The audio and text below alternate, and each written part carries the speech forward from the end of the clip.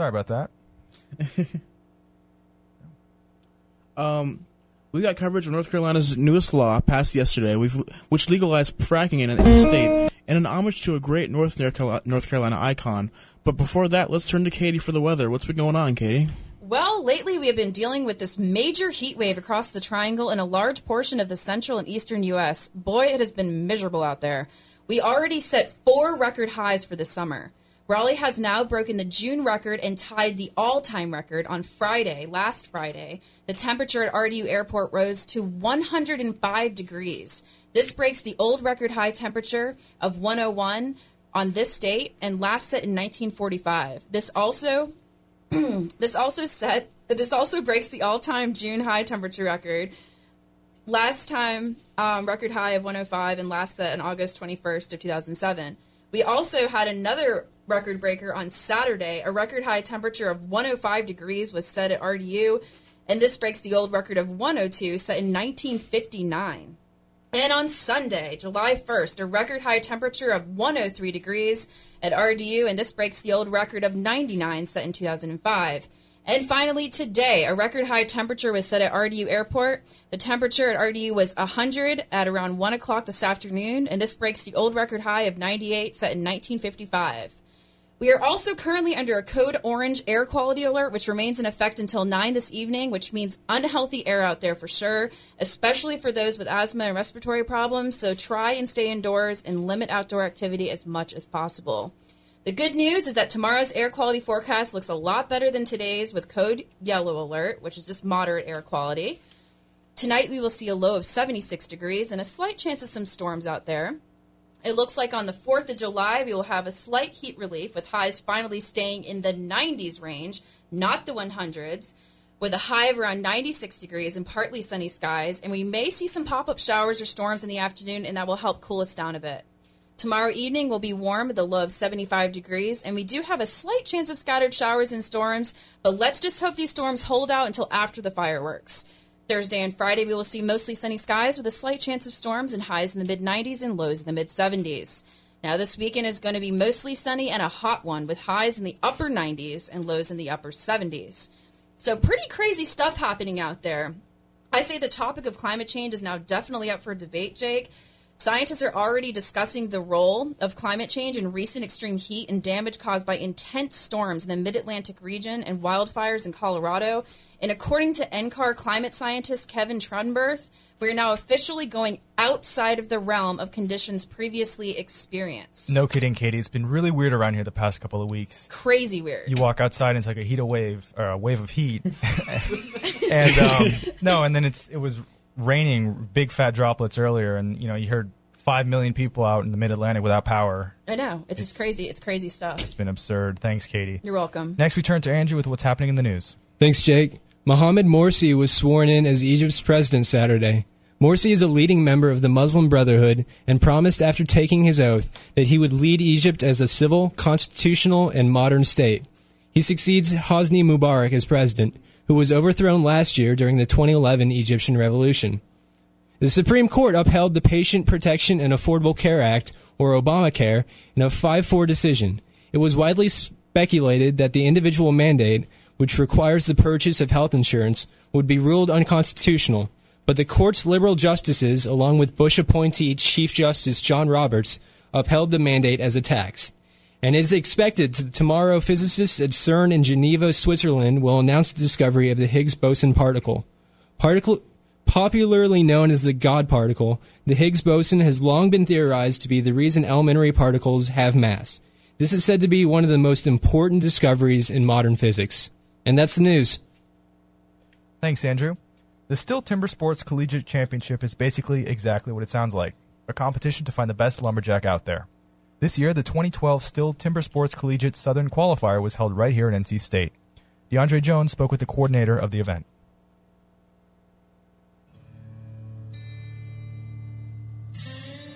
Ladies and gentlemen, it is my pleasure to present the newest event that will spotlight Raleigh. Last March, NC State hosted the Stihl Timber Sports Collegiate Southern Qualifier. This national competition showcases the different wood-related talents of various collegiate students. How do they do this, you ask? By issuing interesting and innovative challenges for them to complete. Today, Brad Sorgan, the producer of the Timber Sports Challenges, gave me a call to discuss lumberjacks. Could you give a brief explanation of what exactly is Timber Sports? Oh, absolutely. The Steel Timber Sports Series is the longest-running show on ESPN other than SportsCenter. Basically, what we did was we took traditional logging skills like, chopping, sawing. All of a sudden, a couple guys in about 1900s did this in the forestry as part of their job. Somewhere along the line, a couple guys got a little bit of liquid courage in them at the end of the day and started competing against one another. We just happened to be the ones at Steel to put it on television and make a competition to take some of the best athletes in the world and let them duke it out to see who the best lumberjack is. Most definitely. So how popular is Timber Sports today? Oh, it's definitely got not only a cult following, but a mainstream following. It's not one of those sports that you can pick up and play, so some folks don't necessarily get it when they first see it, but it's definitely got an excitement because you don't necessarily know what it is, but when you're flipping through the channels and you land on the Steel Timber Sports Series, you got to stay and watch the action. The reason why we're doing this interview today is because the last collegiate competition was hosted by NC State. Absolutely, yeah. The Southern qualifier for the competitions for both the college and the pro were hosted at NC State. Was there any specific choosing process that made you guys choose our college? Actually, the Southern qualifier is unique in that it's got everything set up for around 16 years. They know which school is going to host it next each year, and it's part of the American Society of Southern Foresters. So every year, the new school gets to host the event, and NC State was in the cycle to host it this year. How was our venue? Oh, it was fantastic. We actually hosted it at the Farmers Market right outside campus in Raleigh. Under the lights, we did it on the Friday evening, so it's kind of like Friday night football. People came from all over the region. Some folks had a good little time over. Some of the frat houses came over and were cheering on their competitor. The best thing about the Southern qualifier is it's got a lot of great ACC and SEC schools. So folks are used to watching football and basketball and screaming for their team, and they just went absolutely nuts under the lights watching these guys chop and saw in a really close, tight environment with guys swinging axes. That sounds like just right amount of fun for us. Yeah, it was a good time. I mean, it came down to the wire with some of the guys, including the NC State competitor and the Virginia Tech competitor. I won't spoil it and tell you guys who won. You got to watch the action to find out. But wow, it came down to a saw-off. I mean, those guys were really close, neck and neck the entire way. What kind of events are there in the Timber Sports competition? So there's actually 6 different events that the pros participate, and then only 4 that the college guys participate. The other 2 are a little bit higher end in terms of dollar value to participate in, a little bit harder to train for. Those are actually the hot saw, which is a custom modified chainsaw. They use a motorcycle engine or an outdoor watercraft jet ski engine. Wow. Pretty much anything you can strap a guide bar or chain on the front of to cut through wood. That's mostly for the pro guys. And the other event that the pros do, the college guys don't, is the springboard, where there's a standing tree and they had to cut pockets in it and jump up to the top to cut wood off the top of the timber. Really, really fun to watch these guys go 9 feet in the air and chop wood. The challenging part about that is you can only use a tree 2 to 3 times before it ends up falling over naturally. So that's why college kids can't practice on it, because it's a little bit dangerous, as well as you got to practice for it and it's expensive. Right. But the main aspects of what the guys compete in is the chopping and sawing events, which is the single buck. There's a long, flat, cross-cut saw like you see, just a big single blade. Right. There's the stock saw event, which is 2 identically tuned MS-660 steel chainsaws. 2 cuts through 16 inches of wood, and you can't go over a 4-inch line, so it's a precision and technical event. Then there's our 2 favorite chopping events, the standing block and the underhand chop. Underhand is where you swing that 5-pound razor between your legs, the axe, swinging at the wood. And the other one is the standing block, where you're swinging at it when it simulates a falling tree, where the wood is blocking straight up and down. Wow, so I imagine training for that would be really, really difficult. Believe it or not, it's one of those things that you're either born with because you had some relative who's been teaching you ever since you were a kid, or you pick up in college. Some of the best competitors we have in the college ranks have only been chopping and sawing for around 2 to 3 years before they're able to make it into the Steel Timber Sports Series. So it's tough to train for, specifically because of the materials involved, not necessarily from the technique. I mean, some of the best guys, it takes years to perfect it. But the hardest thing, to be honest, is finding timber to cut, as well as finding an axe that'll work well. A single axe will cost you $500, and a crosscut saw will cost you $1,500. Oh, wow! It's not like a pair of cleats that you pick up at a big box store. You got to have serious tools, and not necessarily something that comes right off a shelf. Would you say that timber sports or lumberjacking Do you think that is still relevant in the world today outside of sports, or is it mainly just a sporting activity now? It's a little bit of both. I mean, folks that work in the industry are really in tune with it. I mean, you see it with some of the popular television shows that are out there, that even though we aren't mainstream in terms of what people see on a day-to-day basis, everyone still needs toilet paper, so paper's got to come from somewhere, and everyone writes in their rule binder, and everyone prints textbooks. So logging is still relevant around the country, even though the techniques and trade have moved away from a single axe to a giant lathe. The techniques are still important, and people who study forestry and conservation management are still using those tools and learn about the basics the same way when you pick up math, you start with add and subtract before you go into large calculus. Yeah. So everyone's got to learn from the basics before you can jump up to the high technology of the day-to-day application. Yeah, definitely. You are the producer for the Timber Sports Challenge, right? That's correct. I work for Steel Incorporated. I'm the event marketing specialist, and I have been lucky for the last 5 years to produce a series and work with some really great individuals, both in the college and pro ranks. How did you get involved with this? Actually, when I was at Virginia Tech studying, I was a computer engineer and saw this competition that was hosted on campus, and then I found out later that it was from my hometown in Virginia Beach, that where Steel Incorporated is run. Went to a competition in 2005, watched it a couple times on television, and like most of the folks in our sport, really got a passion for it and got a chance to see it live, and got lucky enough to get the job. And ever since then, I've been blessed to be walking around the country with some of the best athletes in the world. So would you say that you're living your dream? Yeah, I would definitely say that. As much as someone can say, being up to their elbows in sawdust is a fun activity, I take passion from it every single day. That was the qualifier that was hosted here, correct? Yep. So do you have any favorites to win the whole shebang? Oh, yeah, actually, we just got done filming the U.S. Championships in Pigeon Forge, Tennessee, about a week and a half ago. I had a couple guys, and definitely one of my big favorites coming out of it was the NC State competitor, Victor Wasak. He was one of the top guys coming out of the southern region, as well as one of the top competitors in the country. Really, between my thoughts around him, there's a gentleman from Penn State named Tim Benedict, who was a great competitor. Even our wild card guy, which we selected as someone who didn't quite make it to the championship by qualifying, he had enough skill to make it. Got a gentleman named Mitch Richardson out of Cal Poly on the West Coast. He's a big guy, has been practicing for a long time, and he really is taking this opportunity to get to the national championships to make a go at it and see if he can earn a shot in the 2013 Pro Series. For any of our listeners that are actually considering this, what would your suggestions be to start this hobby? Oh, especially if you're a college student right now, definitely link up with any of the students who are studying forestry at the college. That's one of the best ways to get involved because all the students are already studying it, and they're most likely on the forestry club. Every year they train specifically for this outdoor conclave and regional event. Next year we're hosting the Southern Qualifier at Auburn, so it's a free trip out of the area to hang out with some of the folks who have a real passion for studying forestry, but also for the sport that we all love. That's about it for the interview we've got today. I'd like to thank you, Brad, for calling in and giving us all this great information. Absolutely. I appreciate it, man. A great sport. I definitely encourage anyone to check it out, find out the results, learn more about it at steeltimbersports.com. But definitely, if you have any information, that's the best place to go to learn more about the activity and about the sport. And do you know the airing dates offhand? For the U.S. Championships, it's actually going to be airing on ESPNU July 27th, but the NC State competition is actually airing this Friday, July, the 6th? Yeah, July 6th. Oh, very cool. So that's July 6th for everyone that wants to watch it. Yep, on ESPNU. All right, thank you, Brad, and that's all I'm going to need today. No worries. Thanks a bunch for your help. I do appreciate it. Thank you, and for Eye on the Triangle, this has been DeAndre Jones.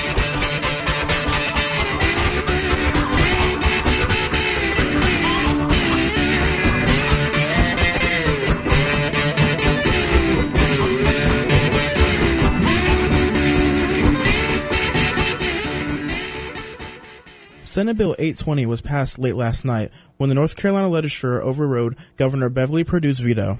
The bill made fracking legal in the state of North Carolina. Jake has more. 10 years ago, if you'd asked an expert about the energy situation in the United States, they might have told you that the U.S. is not prepared to handle the energy demands of the future, that we would have to look elsewhere for our energy sources. And then about 5 years ago, a new technique came out, one that had the potential to tap 100 years' worth of energy right here in the United States. Since then, fracking has become one of the most prominent environmental issues facing the country today.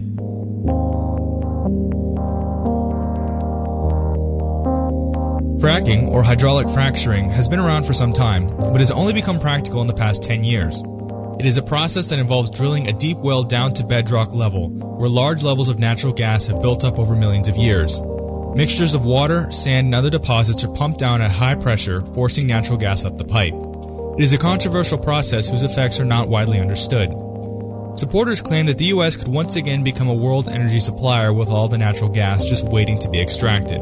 In a time of deep economic uncertainties, the fracking boom has brought a revitalization and jobs to Rust Belt cities long written off. Or so goes the argument. However, many claim that the risks of such a method do not outweigh the benefits. This controversial practice has been banned in France, and Vermont recently became the first state in the country to also ban the practice. To be fair, the exact effects of fracking are not yet well understood, but there is evidence that the natural gas tends to leak into the water table. We'll just give it a second here. Whoa!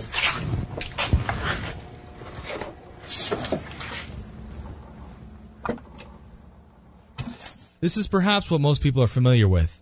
In this video, a man holds up a match to his running kitchen faucet, which then ignites due to the methane gas coming out of the sink. And this has become a central debate between the pro and the anti-frackers. Nobody really knows how safe it is. Recently, the issues of fracking have come to North Carolina. Senate Bill 820 was introduced in May and would have made fracking legal in the state of North Carolina. Republican leaders in the state Congress would have allowed regulators 2 years to put together guidelines and regulations before commercial drilling could take place in the state. On June 21st, the bill was ratified and sent to Governor Perdue's desk to be signed. On July 1st, the governor vetoed the bill, and usually that's where a bill ends. But then things got interesting.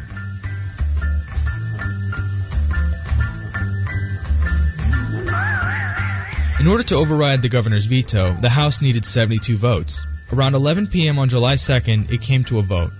47 nays and 72 yays. But even as the green yay button was being pushed, Representative Becky Carney from Mecklenburg County was heard saying, "Oh my gosh, I pushed green." The deciding vote was a mistake. And yet, it was a yay. A yes vote is a yes vote. And with a 31-10 vote in the Senate, Senate Bill 820 became a law.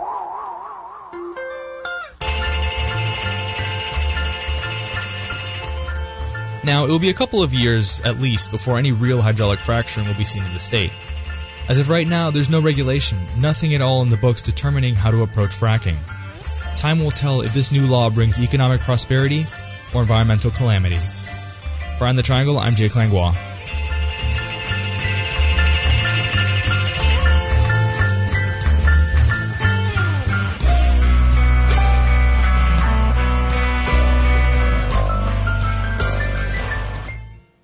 We're going to take a quick break, but stick around, everyone. We've got more on the way. In case you haven't heard yet, North Carolina lost a great son today. Andy Griffith died at the age of 86. Here's Andrew. Andy Griffith died today. He was 86. Griffith grew up in Mount Airy and attended the University of North Carolina at Chapel Hill.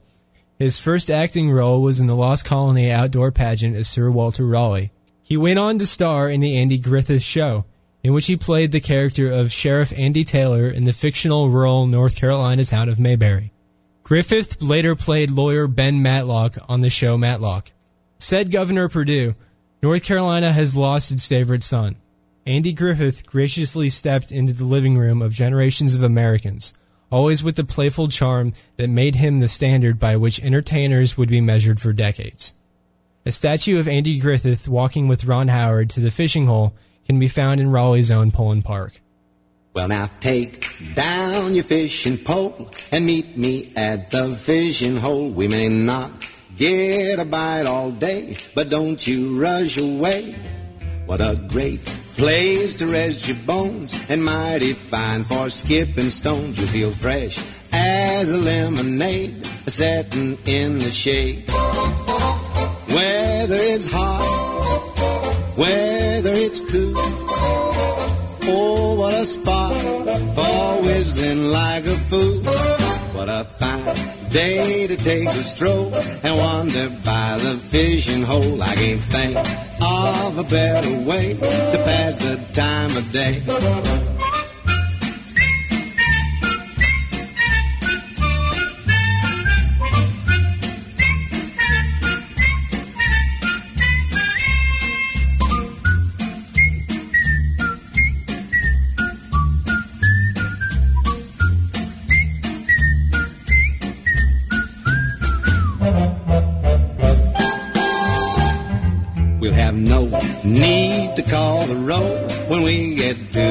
vision hole. There'll be you, me, and old dog Trey to doodle time away.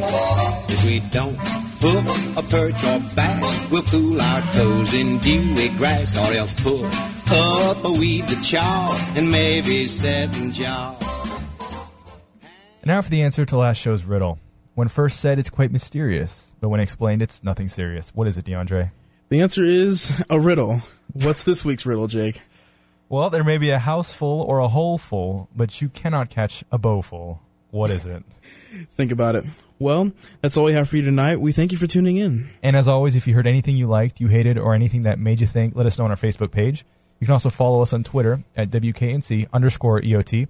Also, be sure to check out our blog at WKNC.org. And don't forget, we're now broadcasting every other week, so we will see you on the 17th of July. And until then, have a happy 4th of July. Good night.